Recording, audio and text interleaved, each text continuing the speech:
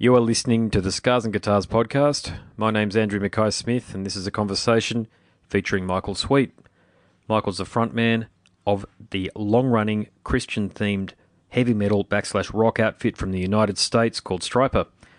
The reason for the conversation is to promote their upcoming Australian tour. I'll read out some dates. All are in August. On Friday the 17th, they're playing in Melbourne. Saturday the 18th, they're playing in Sydney. Sunday the 19th, they're playing in Adelaide. And finally, on Tuesday the 21st, they're playing in Brisbane. So let's have a listen to what Michael has to say. Here we go. Hello. Hello, Michael. Andy Mackay-Smith calling. How are you? Good. How are you? I'm good, mate. Good for a chat? Yes. Wonderful, mate. All right, so Stryper, you're coming down here in about a month's time. Tell us about the show you're bringing down. Yeah, we haven't been since 2010, so it's been a while. And since then, obviously, we've recorded a lot of new music, specifically, the 3 studio albums, No More Hell to Pay, Fallen, and then now most recently, Goddamn Evil. So we're going to be doing tracks from those albums, which is exciting because we've never performed those live in Australia before. Nice. And we've got all the classics mixed in as well. It's quite a long set, probably about 20 songs, hour and 45 to an hour and 50-minute long set. Mm-hmm. So it's going to be a good time. Very exciting. Have you got a lot of feedback from us over the years, particularly since 2010? So there's a need for you to come back and a real thirst for the band's music within the Australian audience? Well, yeah, we believe so. I mean, Australia and Japan were the two places that we traveled afar way back in the mid-'80s. So Australia holds a special place in our hearts. We're not able to get there every other year or every year. It's usually about every 6, 7, 8 years, and that's unfortunate. So, we've kept our fan base there, and we have quite a good fan base in Australia, thank God, and we're really thrilled, and we're very fortunate to have that. Very blessed. I remember as a young fella, now it might have been the year 1991 or 1992, correct me here, but I remember the ads for you guys touring back then and wanting to go, but of course I was a bit too young. But what was your experience like back in the tours in the early 90s when you came down? Well, I mean, it was exciting, it was a different time. Yeah. I mean, not just for us, but for everybody, every band from the 80s, obviously. So when we would go there, it was very exciting. But you know what? It still is. The only thing that I dread that isn't as exciting is the actual traveling part to get there. Yeah, it's awful. Yep. I don't think anybody likes that these days. But you know what? Other than that, we're so excited to get back to Australia. It wasn't. It was probably about 15 years ago or so that I started to travel further away from Australia, and I realised how far away we were from the rest of the world. And it really... You guys are quite You're right, you go. Quite far. So the band, you've alluded to a comment earlier there. Okay, so the 90s were tough for just about every hard rock and heavy metal band outside of Metallica, and maybe that's about it, let's face it. Everybody struggled. It was very hard to gain traction on radio. The fans never went away, though, and I think the introduction of the internet into people's lives proved that. And if you don't mind me saying, that probably gave you a bit of a kickstart as well, because people who had your records from the 80s and 1990 were able to reconnect with the band and share their love of the band's music. So what did you do through the 90s? Did Stryper keep going as an ongoing concern, as a touring concern, or were you involved in other activities? No, I left the band in 1992. And I took a little time off and wanted to get my priorities in order, my family first, and I just felt like I needed a breather, and I took it. And then in 1994, I released the solo album, and it did very well. And I went out and toured in 94, 95, 96. I released another album in 95. Mm-hmm. And then I made a big move with my family from the west coast of the U.S. to the east coast of the U.S. And I've been here ever since. That was 1995. And I took a little time off and worked for the family business, and then got back involved in music again in 1999. And Stryper started touring again in 2003. And ever since that period, we've been going faster and stronger than the first run, from 84 to 91. Yeah. So very interesting. I've noticed that. I think you've released more albums since 2005 to now than what you did from 1984 to 1990. So the Second Coming literally that is correct. The Second Coming has borne more fruit. It really has, literally. And, the numbers are different, and the music business has changed and everything. But that being said, we've been able to miraculously still thrive in what some say is a dying music world, certainly in terms of heavy metal, hard rock and heavy metal. But, I don't buy that. I really don't. I don't buy into that. We've been able to find a way, and we go out and we tour, and we make album after album and tour after tour, and we just haven't felt the effect yet. Maybe we will. We haven't yet. Yeah, it's an interesting point. I don't know whether you will. I think you've got the people that I talk to that love Stryper, really dig Stryper, get right into it. And I understand why. I actually think that whether it's been by design or just the way you guys have approached writing music naturally, you've gotten heavier and you've become more intense. And if I know anything about the music industry, it's when you go that direction, the fans become even stronger advocates of the band's music, therefore stick around longer. I think you're absolutely right about that. And, we still really enjoy what we do and we love what we do. And I think that translates over to the performances and the recordings. And, people are very smart. Fans are very smart. They're not dumb by no means. And they pick up on when bands are just going through the motions or not. And Stryper's certainly not just going through the motions. We still love what we do, very much so. Yeah. Question about your Christian faith in relation to the music. Now, I'm a massive fan of Steve Rowe and his music in Mortification, so you may have heard of the band, the Christian death metal band from Melbourne. I certainly have, yes. Yeah. He copped a lot of shit, if you don't mind me saying, from people who are having a go at him particularly. I mean, you can kind of, I wouldn't say understand it, but you recognise where it's coming from and the people where it's coming from. A lot of the black metal fans and some hardcore punk fans used to turn up to his shows and threaten him. Did you guys cop any of that through the 80s? Because I imagine that would have been the only time you would have got it. Yeah, we still do. No, it wasn't the only time. We still get threats to this day, and really? There are some crazy people. There are some crazy people in this world, and that only intensifies with larger populations. And the population has grown since the 80s, so there's a lot more crazy people in this world since the 80s, unfortunately. And yeah, we get it. We hear about it. We get beat up often. We get threats.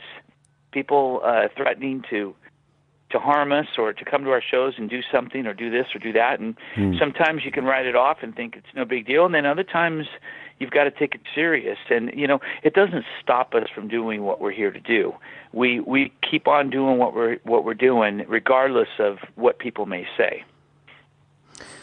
Yeah, just keep on ploughing forward. You don't look like guys that you'd want to mess with anyway, if you don't mind me saying so. But where does the resilience come from, mate? Because it must be, you've got a family, and hearing these sort of things must be a little bit concerning from time to time.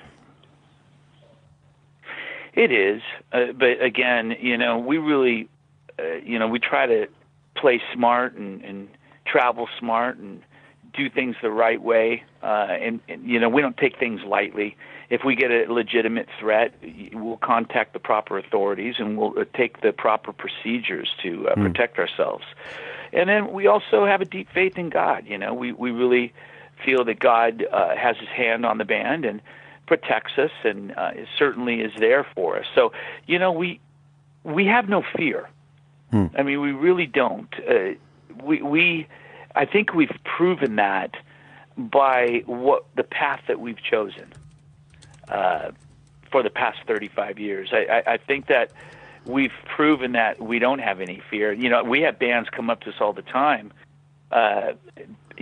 secular mainstream bands will come up and say, man, I got to give it to you guys. I don't agree with your message, and I don't believe in what you believe in, but man, you guys got balls, you know?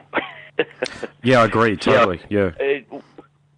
Well, I mean, it's just how we are and how we're built, that's all. It's very hard to dislike a band that has so much wonderful music through the catalogue, and yourselves and White Lion, I'm probably not wrong in saying this, yourselves and White Lion I don't think ever got the credit you were for your contribution to hard rock and heavy metal, and particularly Oz's guitar playing. So I'll ask you a question about Oz. What's your relationship been like with Oz through the years? Because I imagine you must have quite a brotherhood going on.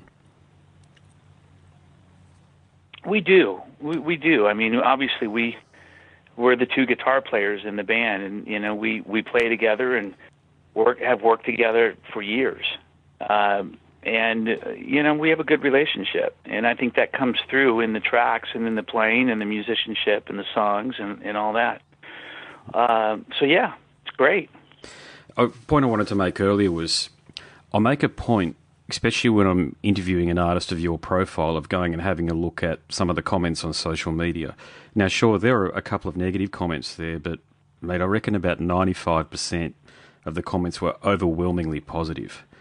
That's why it surprised me a little bit that you were getting a bit of hate mail, because the YouTube, if you like, and Twitter are the two places where people seem to feel as though they've got a license to hide behind their keyboard, put an anonymous handle next to to not use their real name, use an anonymous handle, and say some of the worst shit that I could probably imagine.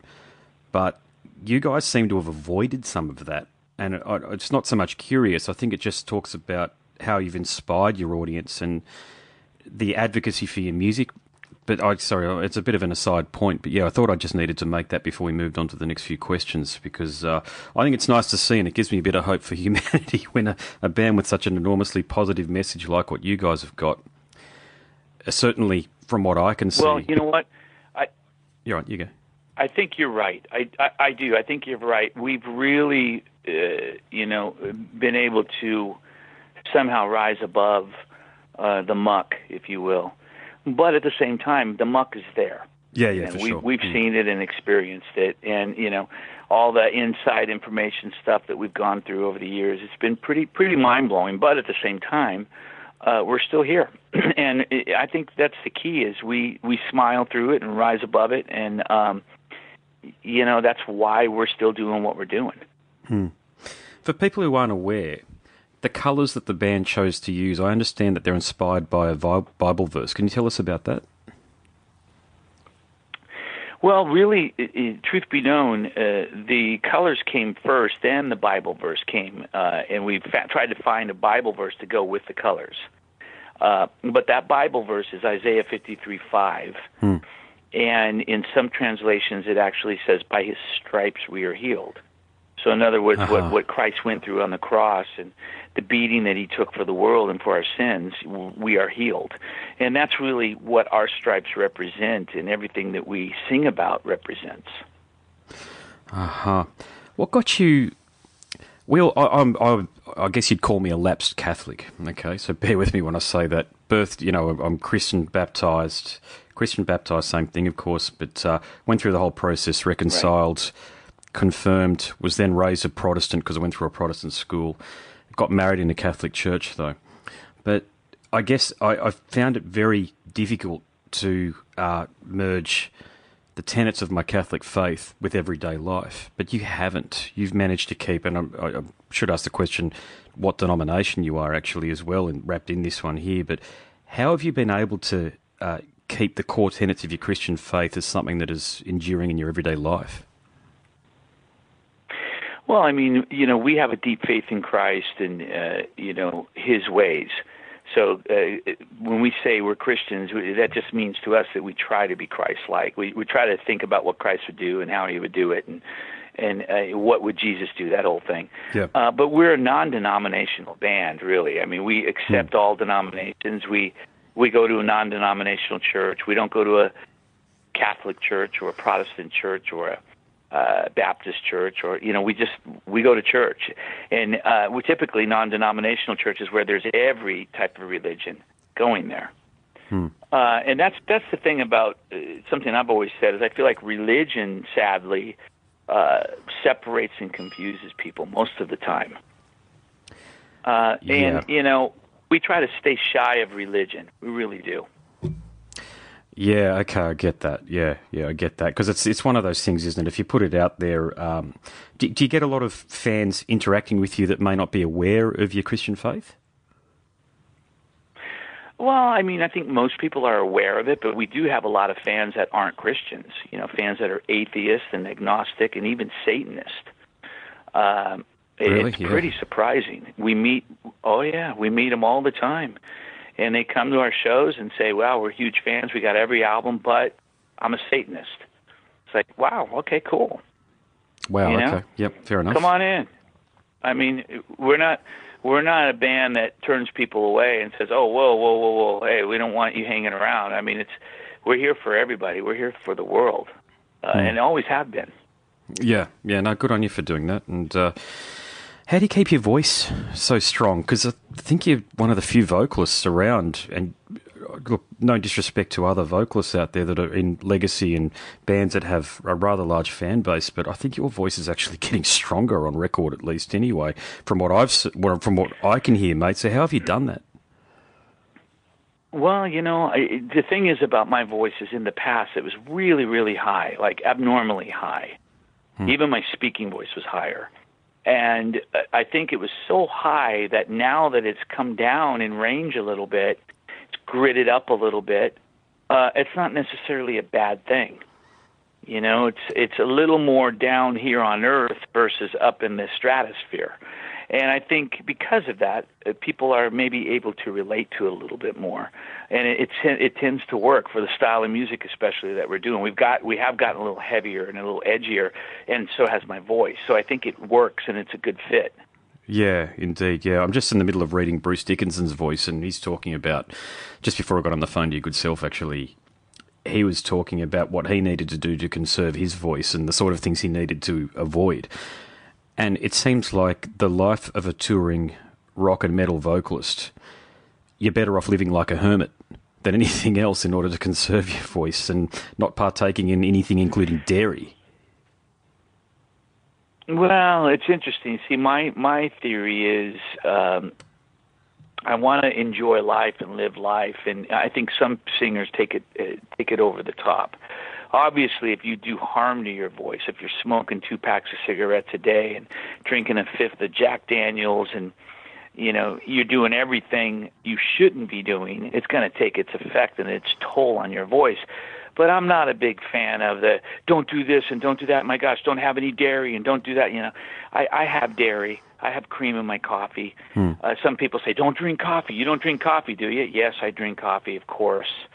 I'm not that radical in my views in terms of things I, according to the world, should not be doing to have a better voice. But at the same time, same token, I try to take care of my voice.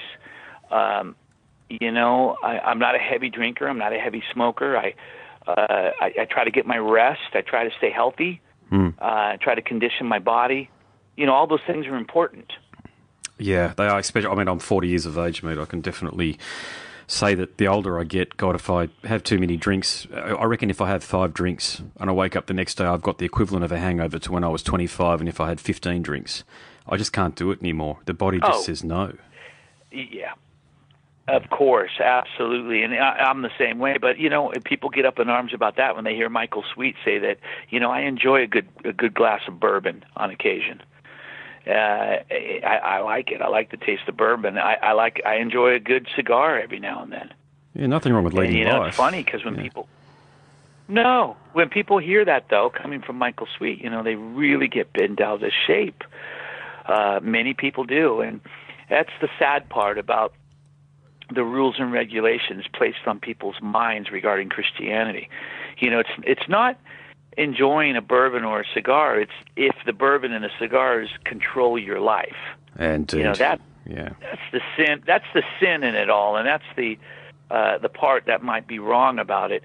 But there's nothing wrong with having an occasional cigar or a glass of bourbon, which I do. So anyway. Okay, final question for you. You've had a long and very illustrious career, and you've got a great fan base that love what you guys do. So, what gives you the greatest source of pride over your accomplishments through the years?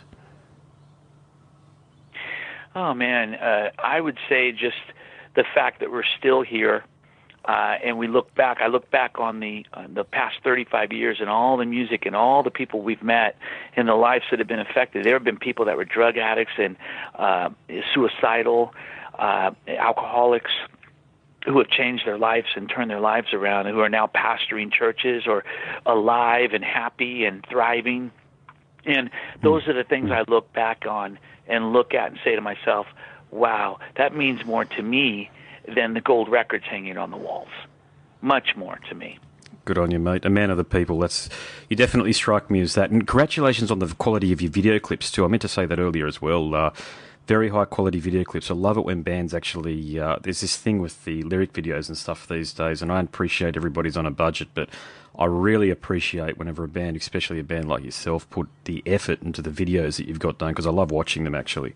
The video 4, and I'm just going to YouTube, good, man. The Valley, stunning video, one of the best videos released this year actually, so congratulations on that. Well, thank you, man. The director is a guy by the name of Jamie Brown.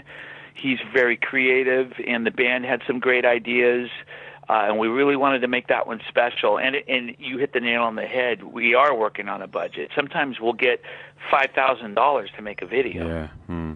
You know, and back in 1986, we got $500,000 to make a video. Isn't it crazy? Do you ever look back on those days? Do you look back on those days about the amount of money that was thrown at you as 20-year-olds or whatever you might have been, and think, my God, what were they thinking? Not in that you couldn't handle it, but it's just the insane. amount of money. Yeah, it's insane. And what's even more disturbing is I look back on those videos and I think, gosh, these videos aren't really that good, and we spent $500,000. And we just made, as you said, maybe one of the best videos of our career for $5,000. And I just think that we wasted a lot of money, sadly, in the good old days, you know. But hey, that was part of it. Everything was extreme and over the top. Yeah. All right, mate, I better leave it there so you can get to the next one. Congratulations again on your extraordinary career. And I've got kids these days, so it's very hard for me to get out, because I'm also a musician and I play on the weekends, but I'd love to attend the show, mate. And if I can, mate, I'll be there with my arms up in the air supporting you guys. If you can, man, that would be great. We'd love to see you. And thank you for your time, my friend, and we will talk to you soon, okay? Thanks, mate. No worries. Appreciate it. You are listening to the Scars and Guitars podcast. My name's Andrew Mackay-Smith, and that was a conversation that featured the one and only Michael Sweet of Stryper fame. Thank you so much for listening.